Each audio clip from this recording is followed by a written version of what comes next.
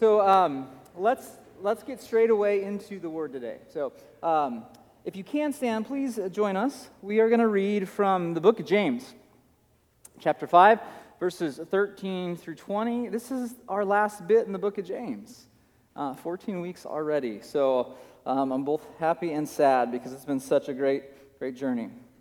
All right, book of James, chapter 5, verses 13 through 20. This is what it says. Is anyone among you suffering? Let him pray. Is anyone cheerful? Let him sing praise. Is anyone among you sick? Let him call for the elders of the church and let them pray over him, anointing him with oil in the name of the Lord. And the prayer of faith will save the one who is sick, and the Lord will raise him up. And if he has committed sins, he will be forgiven. Therefore, confess your sins to one another and pray for one another that you may be healed. The prayer of a righteous person has great power as it is working. Elijah was a man with a nature like ours, and he prayed fervently that it might not rain, and for 3 years and 6 months it did not rain on the earth. Then he prayed again, and heaven gave rain, and the earth bore its fruit.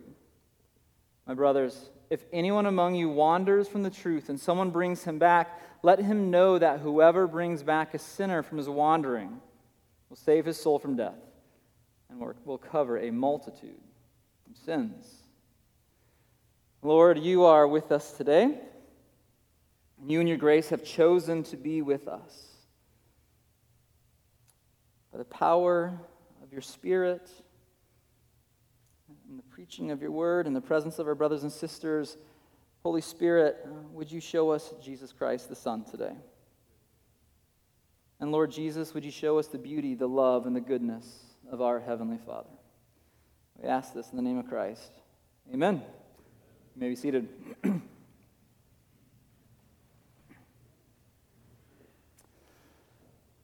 The other day, my wife was driving around with our 4-year-old, our youngest, and my wife, Marla, said, "Tell me something about God." And so Olivia, who is our spunky youngest, she said, "God became a baby." And almost every time she says this, she goes, "Oh, how cute," because she thinks it's the most adorable thing, right? She loves babies, so anything that's baby-related gets the "aw, how cute" tagline to it. So God became a baby. But then he grew up, she said, and then he died. And he died to help us. So this wasn't new. She said this kind of thing often, but then she went on. Then she said, "Mommy, God is with us. And when he is with someone else, he's still with us. He doesn't leave us to be with someone else. He's bigger than the minivan. Bigger than everything, so he can be with us." God is bigger than the minivan. And he is with us in the minivan, even when he is with someone else in Mosul or Mozambique or Maui or Moscow. He's that big. He's that close. He's that present with us. Now, that's some pretty good toddler theology in my humble opinion. He's God with us. And this is a timely truth to ring in our ears, given that next week is the start of Advent. Now, it's precisely because God is with us that prayer is what it is. What is prayer? Well, James ends his letter of wise love to the churches throughout the Mediterranean world by bringing his wisdom and love to bear on the topic of prayer. See, as apprentices of Jesus, we are to live in communion with the one that we are united to. We are in union with God because of the work, because of the power, because of the presence of Christ's Spirit within us. We are drawn into that triune life. And one of the ways that his Spirit trains us to transform us into the likeness of Jesus is through the practice of unceasing prayer. And what exactly is that? Well, I believe that you could say prayer is the language of love and dependence. Prayer is the language of love and dependence. It is talking with God first and most about everything. It's talking with Him first and most about everything. And I believe this parallel definition of prayer is extremely helpful. In other words, it's saying we treat God as though He's God, as though He's there, as though He wants to listen, as though He loves us. And honestly, it's with this kind of understanding of prayer that passages like 1 Thessalonians chapter 5, verses 16 through 18 actually begin to make sense. 1 Thessalonians 5, verses 16 through 18 says, this is Paul talking, he says, "Rejoice always, pray without ceasing. Give thanks in all circumstances, for this is the will of God in Christ Jesus for you." Pray without ceasing. That is the kind of verse that makes a very religious-y person sweat, makes them nervous, right? Do you know how burdensome that is? Do you know how damning that verse is if we have a joyless, lifeless, cold, perfunctory understanding of what prayer is? If we see God as an intimidating and demanding CEO, if we see Him as a cold, lifeless cause and effect, cosmic force, kind of quid pro quo kind of God, or if we see Him as a grumpy, unpredictable, hard-to-please sky parent, pray without ceasing is crushing. If prayer is reduced to being on your knees, folding your hands, offering formulaic, super religious-y sounding language in a certain way, well then how is one to go about living? How are you supposed to drive safely? How are you supposed to get your job done? How are you supposed to be present with the person that you are in front of? So surely Paul's exaggerating in this verse, right? I mean, he's just basically saying, make sure you pray a lot. I think he's actually meaning what he's saying. The key is to know that Paul knows that prayer is something that doesn't interrupt life. Prayer isn't an interruption. Prayer is actually how we engage reality. Right? Think of a bird. Prayer is like the wings of a bird. Not a burden, but the very way that that bird navigates the sky. The wings don't get in the way of flying. The wings are the way the bird flies. Prayer should not be getting in the way of life. Prayer is simply the way we navigate this world. It's a with God kind of life, talking with God first and most about everything. See, the highest good of the human experience is communion, is intimacy, is fellowship with God. Knowing Him and being in union with Him, this is what the Bible calls eternal life. It's the good life.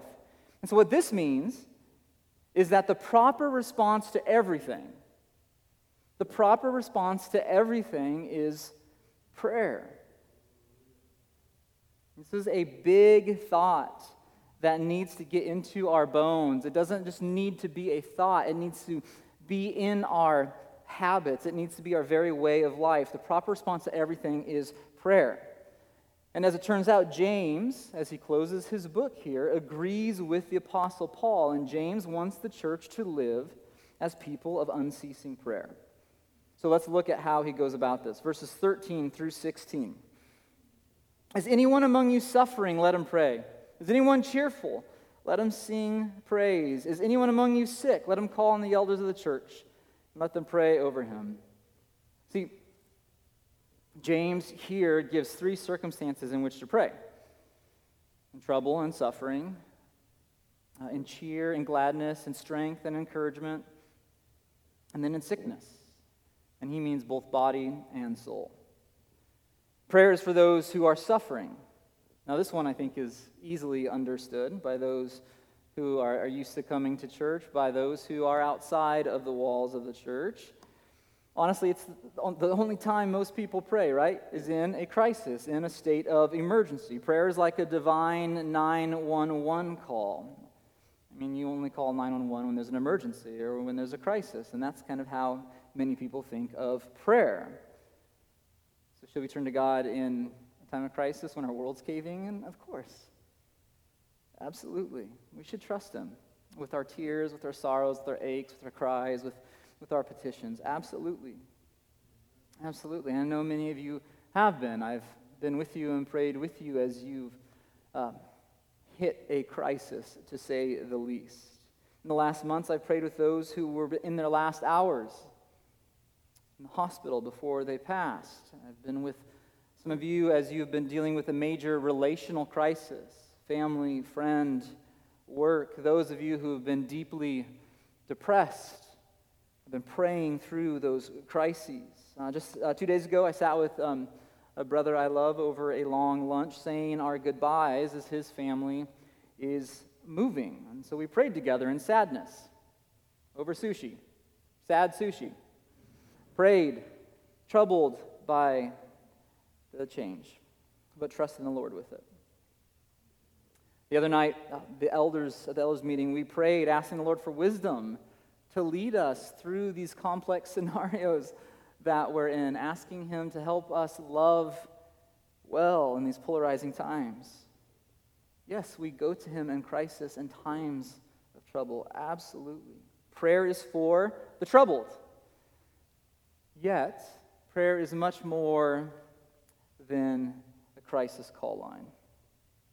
The proper response to everything is prayer. So prayer is also for the cheerful, for the encouraged, for the strengthened. Prayer is talking to God about what excites you. Prayer is talking to God about those things that move you, those things that have amazed you. Prayer is processing wonderful news with the one who knows you better than you could ever fathom. It is sharing yourself, sharing your soul with your Creator, sharing beautiful things, talking through beautiful things with Him. Expressing gratitude. Last week I got to do some traveling, and I was at a conference retreat of sorts with some pastors from across the country, and we got the opportunity to pray together, just rejoicing in the fact that we could be together, that what brought us together, what bound us together was the Spirit of Christ. And we were in a beautiful place, ate some good food, talked about our Lord, and we prayed together. Why? Because there was gladness. There was joy. There was great cheer. Joy prays. Prayer is for the cheerful. The proper response to everything is prayer. Then he says that prayer is for the sick. Those who are sick should call on the elders of the church to pray for them. Now, a couple things here. First, he presupposes that Christians are part of a local church body that has an eldership, right? That has leaders who are mature in the faith, who are called to step up and get down on their knees and pray and care for the church family. And those who are sick, and the context of this makes it seem like he's talking about those who are seriously sick, but it's not just those who are seriously sick. We'll pray for anyone and everyone. But those who can't get up, those who are bedridden, those who have something severe going on, he says, call the elders, have them pray, let them enter into the suffering with you. Prayer happens in community with brothers and sisters. Now, does this verse promise that everyone will be healed of whatever it is that is ailing them when the elders pray? It actually doesn't. It commends such prayer. That's obvious. And it says the people will be healed by the prayer of faith, but this prayer of faith is not faith in healing itself. We don't put faith in healing itself. We put faith in the God who is capable and able and also willing to heal, right? He is the one that we put faith in. But we know He doesn't always heal. Take Paul, for example. Multiple times Paul prayed, take this thorn from my flesh, whatever that thing was. And God says, nope. My grace is sufficient for you in this matter. This is actually for your good and your sanctification. It's for the flourishing of your life, even though it's hard to see at this moment. There's another instance. This is so interesting. In Titus 3:20, he says that he left his friend Trophimus sick in Miletus. He left his friend sick. Paul, why don't you pray for him and heal him? Interesting. Another time, it's Epaphroditus in Philippians 2:27, who was ill near to death. Paul, you were with him. What's up? Did you not read James? Pray. Read your Bible, buddy. It wasn't up to Paul. I guarantee you he prayed fervently. It was up to God. Not everyone is healed. Even Lazarus, right, raised from the dead, was going to die again of something. You know, I remember years ago, a buddy of mine, many of you know him, David Monacle. He was an elder at the time. And some other elders, we took a drive up to Brentwood where somebody we loved dearly was living at the time, Lindy Baker. Some of you know Lindy. We went up to pray for her as elders. We took the anointing oil and we anointed her and had a beautiful time of prayer together. A month or so later, I did her funeral. She passed from the cancer that had ravaged her body. But this doesn't mean that we don't pray for healing. On the contrary, we are to pray for and call others to pray for us as well, to put our faith in a God who does what is good and what is right. The early church, the fact of the matter is the early church believed in healing through prayer. It's hard to push against that when you read the scriptures. They experienced it. They were called to pray for the sick, yet not all were healed. Now, the anointing with oil is representative of the Spirit. So this is not a call to healing through essential oils, by the way. This is not a divine section of doTERRA, okay? Oil in its shining, golden, nourishing, bringing nature represented the Spirit of God. The life-bringing, light-bringing, bring order out of chaos nature of the Spirit is what is represented by oil that shines as light catches it and sparks it to life. It represents the Holy Spirit. It also represents consecration or dedication to God because of the Spirit's presence in somebody. And it is the Spirit that healing comes through. Right? It's not through formulaic prayers with rightly chosen words as if we're trying to pull the right cosmic lever. It's through God's grace and His relationship with us and His people through His Holy Spirit. The power is in the Spirit. Prayers of faith met by the Spirit, working the will of God, do result in healing. And I wonder, how often are we praying for healing, trusting that the Lord can actually do it? Or is that something of a bygone era where they were a little more supernatural back then, but now we really get how things work, so we kind of offer it as a comfort, but not really thinking He's going to do it? Something to think through. How often are we really praying for healing fervently, earnestly, knowing that the God who created our bodies and put our cells together and ordered them can actually bring order out of the chaos that sin and entropy has brought? Also, I think we should note here the elders, the leadership of the church is to pastorally care for the congregation. They are to intercede on behalf of the people in prayer, and this should be a duh moment. It's like saying a parent should care for their child. Duh. But unfortunately, in a lot of churches, elders aren't seen as those who do pastoral care. There's a lot of broken leadership structures in the Western evangelical world. The elders of a church should be praying, should be pastorally caring for the flock, for the people. Now, I can tell you this, and I tell you this just to let you know and to encourage you, that every time the elders of this church family get together, we are on our knees praying for y'all. As prayer requests come in, we pray. In general, we pray over the congregation. I've seen elders over the last 10 years bring in knee pads to the meetings. Not everyone has the best knees, right? And sometimes it hurts, but still, I cannot tell you how powerful it is to watch some of these people step up and get down on their knees with knee pads on and pray out of love for the congregation. And I should also note this. Over the years, we have seen healing as we have prayed for people in this church family. We have seen healing of severe Crohn's disease symptoms just vanish instantly, of depression leaving, of addictions taken away, of cancer, of tumors gone, leaving doctors amazed and sometimes a bit confused when they go in for the next checkup. I think of Pam. Hi, Pam. I think of Pam Bennett, and the elders have prayed over Pam as she went through just an awful time over the last couple years. Elders prayed for Pam, prayed for her brother Dave, yet Pam got sicker and sicker each day for 5 months and was discouraged, thinking God wasn't going to heal her. Then healing came on rapidly.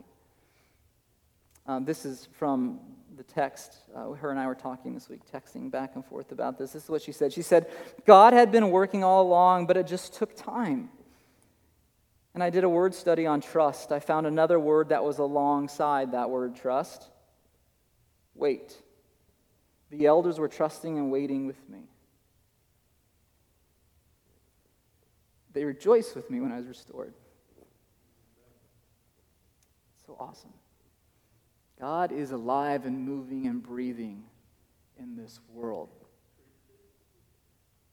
And there are others we have prayed for, and we're still currently praying for. I think of Hannah Zarubin, who is fighting cancer with a good recent report regarding her progress.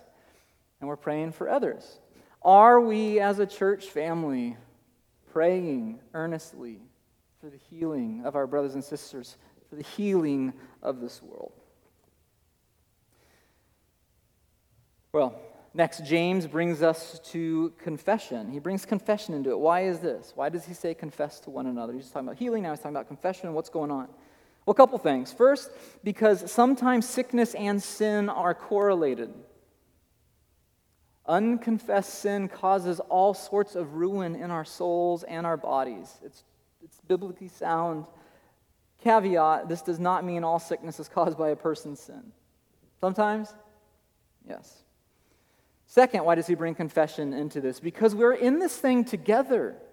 We experience the love and the grace and the forgiveness of God through each other. We physically represent these spiritual truths and present these spiritual truths and realities to each other. God has created the church in such a way that we are his body, right? And we taste of his goodness and grace through each other. Third, also, we don't just need healing for our physical bodies. We need healing for the inner person, for the heart, for the soul. And unconfessed sin festers and it eats us up like a cancer. And we need each other to process pain. We need each other to process the shame we feel. And grace is extended to us by the Father, through the Son, by the power of his Spirit, through his people. And that's how he set it up. So in trusting the Lord through exposing sin and asking for help, we are trusting in him more than our reputation or our own abilities. We ask others to help. We confess. We say we need you, we need him, and he heals us through all this. Now, if we keep going on, which we will, verses 16 through 18, it gets a bit weird, okay? It gets a bit weird but helpful. The prayer of a righteous person, he says. The prayer of a righteous person has great power as it is working. Elijah was a man with a nature like ours, and he prayed fervently that it might not rain, and for 3 years, 6 months, it did not rain on the earth. Then he prayed again, and heaven gave rain, and the earth bore its fruit. What is that? Elijah. Some of you know Elijah from your Bible reading. He's that wild-eyed prophet, right? Something of an epic, heroic, hero figure of the Old Testament. And his adventures are incredibly epic. He prayed for a dead child to come back to life. Came back to life. Prayed for God to show up in a blaze of glory and something like a supernatural equivalent to shoot out at the OK Corral, right, with the prophets of Baal. Fire comes down, big old deal. All right, pyrotechnics. He prayed for the rain to stop, to bring judgment on Israel, 3.5 years, dry, barren. And then he prays for the rain to come, and it starts again. He was fed by ravens while he was on the run. He experienced God's presence at Sinai like Moses did in miraculous ways. He was taken up to heaven in a fiery whirlwind. That's Elijah. And James knows there's this big, epic picture of Elijah in the minds and the hearts of the people. And he says, take that dude. He had a nature just like you, just like me. He was just like us, a human being who needed God's help, yet God's Spirit was with him, and he spoke with God. He spoke to God first and most about everything. Prayer was his language of love and dependence upon this God who could do these things. Right? Nature, just like ours, he put on his Jerusalem Birkenstocks, one sandal at a time. Just like us. He had all that stuff, the fire from heaven, the dead coming to life, the miracle food, the pyrotechnic God interactions. Why? Because of prayer, because God's Spirit was with him.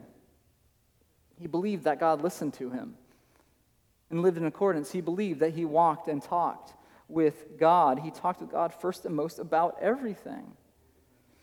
And see, the prayer, notice that line, right? The prayer of a righteous person has great power as it is working. So here's the key. Righteousness, being righteous, doesn't mean being a goody two-shoes or checking religious boxes. It means living rightly. It means someone who is walking rightly because they are walking with God, living as though God is God, and living in intimate union with him. And out of that intimate union of ordinary love comes this epic adventures of Elijah. And so you and me, and here's the mind-blowing truth, we have the same Spirit living within us that affected those incredible things, that changed the course of history. We are not helpless victims in a world that is running roughshod over us, and we have no help. He listens to us. He hears us.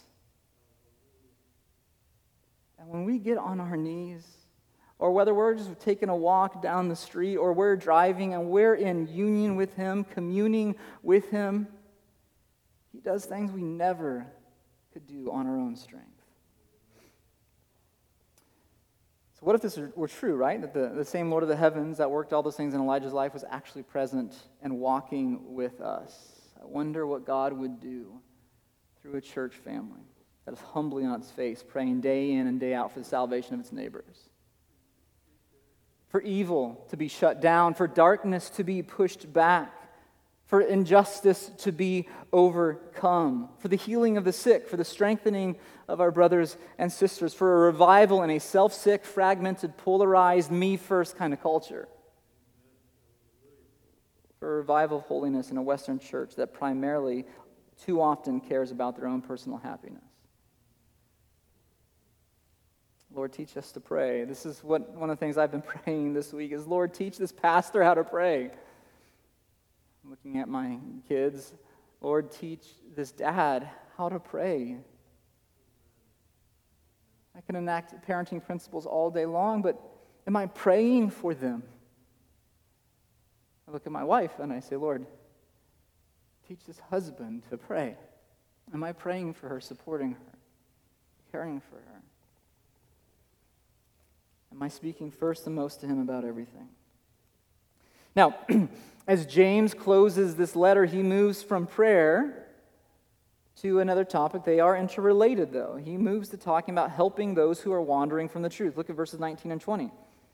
He says, "My brothers, if anyone among you wanders from the truth, and someone brings him back, let him know that whoever brings back a sinner from his wandering will save his soul from death and will cover a multitude of sins." Period. Done. Book over. What an ending, right? Wandering from the truth is viral in our day. It is just the air we breathe. The flood of media that comes our ways is designed to distract and detour us, to wash us in false narratives, confuse our minds, so that we then end up following some other God who simply will crush us. We're to be vigilant to help each other. This is part of our practice of life together, living this life together. So when a brother or sister starts to get mesmerized, hypnotized, poisoned by some shiny falsehood, we are to hold up the goodness, the beauty and the truth of Jesus Christ in front of them once again. So we not only talk to them about the goodness and beauty and truth of Jesus, we are to talk to God about them and pray for them and intercede on their behalf, that the Spirit might move in them and move them away from the lie and into the truth. Are we praying for each other? Is that part of our regular rhythms? And this, by the way, is exactly what James has been doing in this whole letter, right? He has been working to turn his readers' eyes and minds from the lies of the world to the truth of who God is, right? That they would live in wisdom, that they would live in this world according to God's word, which is wisdom. And one of the greatest bits of wisdom is what James ends with, prayer. And so again, the proper response to everything is prayer. To live a with God life. So are you troubled? Are you suffering? Pray. Pray to the one who took on flesh and entered into the shame and entered into our hurt to save us. Are you cheerful? Are you encouraged in this season? Maybe you are still experiencing suffering, but somehow you're up, you're encouraged. Well, praise the Lord for that. Are you sick? Call others in to pray with you. Call the elders to pray for you. Are you concerned about someone who you love, who keeps swallowing in the garbage that the world keeps feeding, and you see them falling apart? You see a deconstruction of their faith and never a reconstruction to a real good, true understanding of who Jesus is.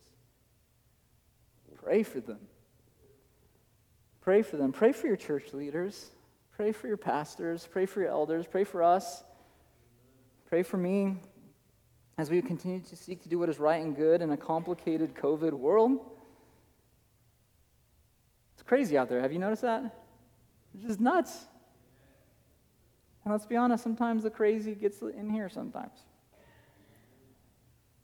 We need to pray for each other. Love each other, be merciful and gracious to each other. And you know, if you are experiencing enmity with somebody, whether it's in your family or it's out, some sphere in the world, or it's here, maybe they're here in this room, something happens when you pray for that person. Your heart is softened. God moves. You're now seeing that person not as the other, but as someone seen through the lens of Christ, as a brother or as a sister. Are you sick of the anger that you feel towards someone, the frustration that you feel towards someone? Pray for them, and God will do a work on your heart and how you see and engage that person. Talk to God first and most about everything in your life, and whatever comes your way today, tomorrow, or the next, the proper response to everything is prayer. Now, at this point, I feel like I should address this fact, because it's easy to go, the problem with the world is the world doesn't pray. Now, I got to thinking about that, and I think that's not the case. I think the case is that we are wired to pray.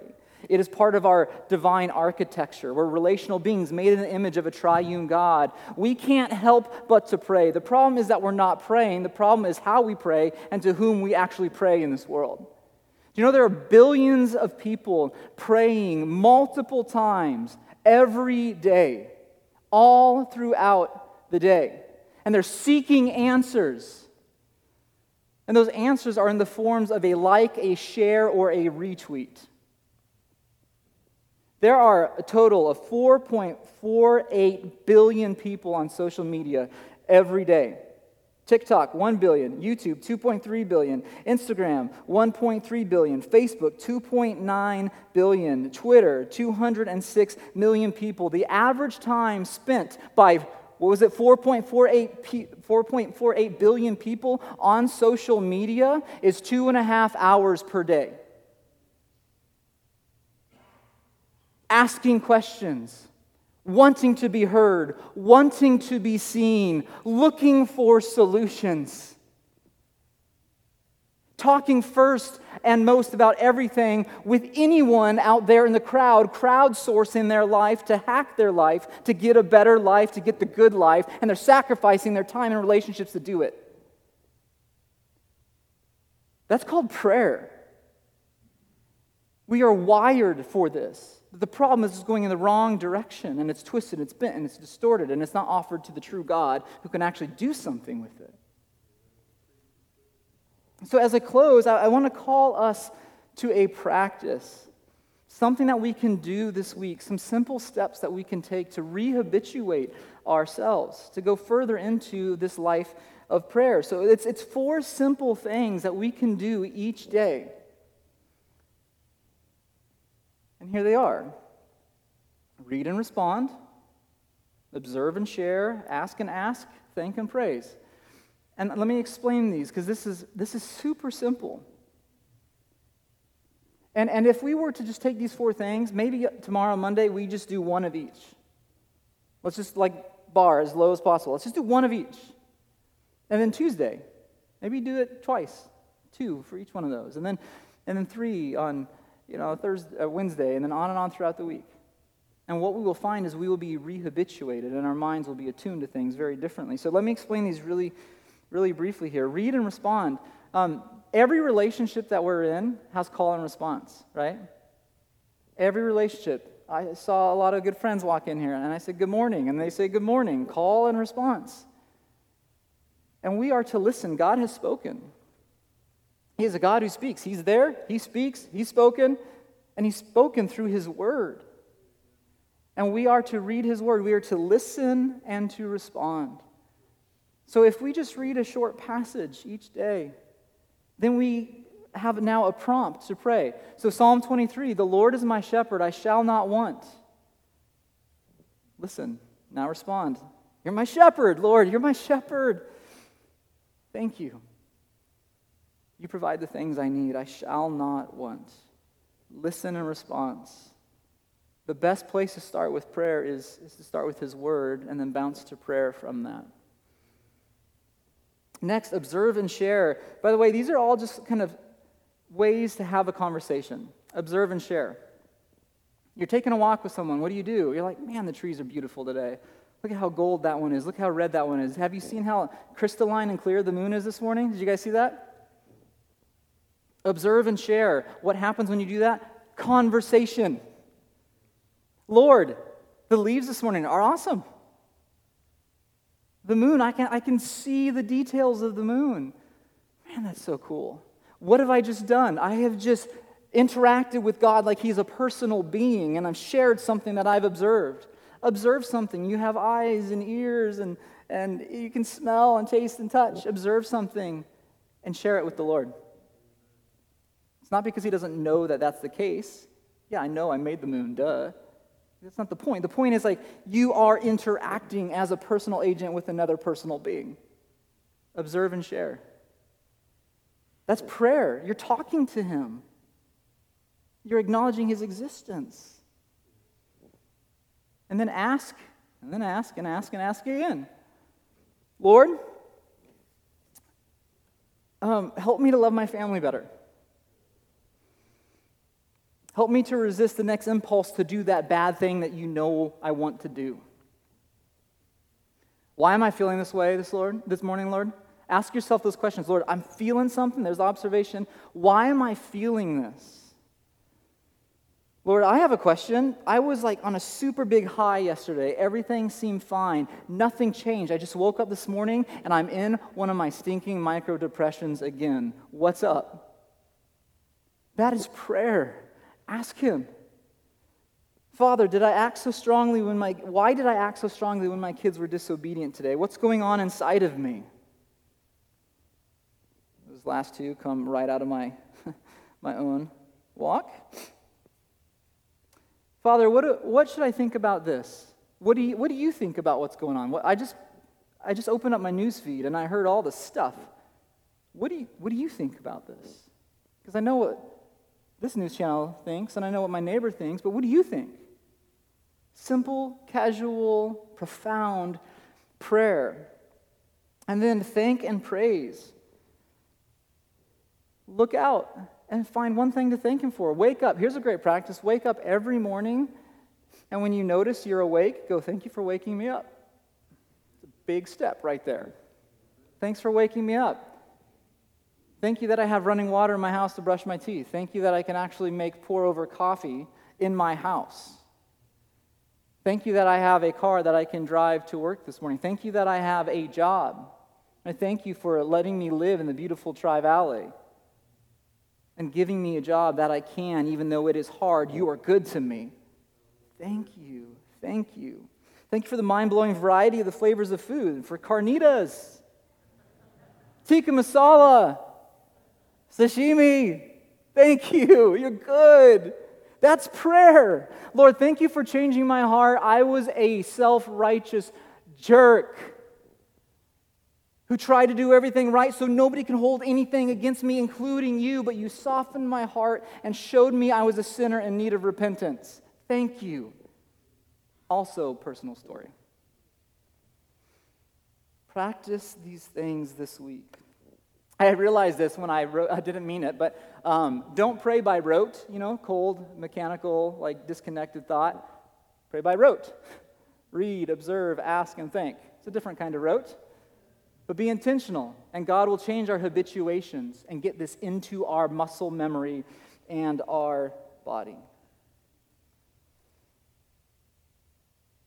I think back now to my little girl's theology. Mommy, God is with us. And when He is with someone else, He's still with us. He doesn't leave us to go with someone else. God is bigger than the minivan. God is way bigger than the minivan. And even though He is God of this colossal cosmos, He is with us. He sees you. So Steve, He sees you. He knows you. Jan, He sees you. He knows you. Goodness, I could just go through each and every one of you. He sees you.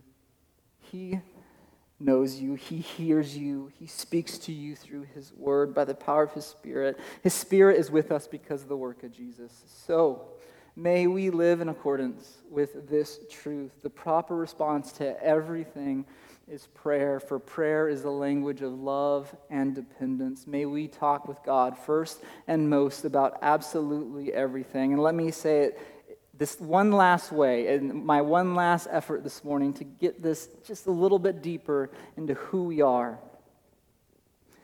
We should pray only as often as we breathe.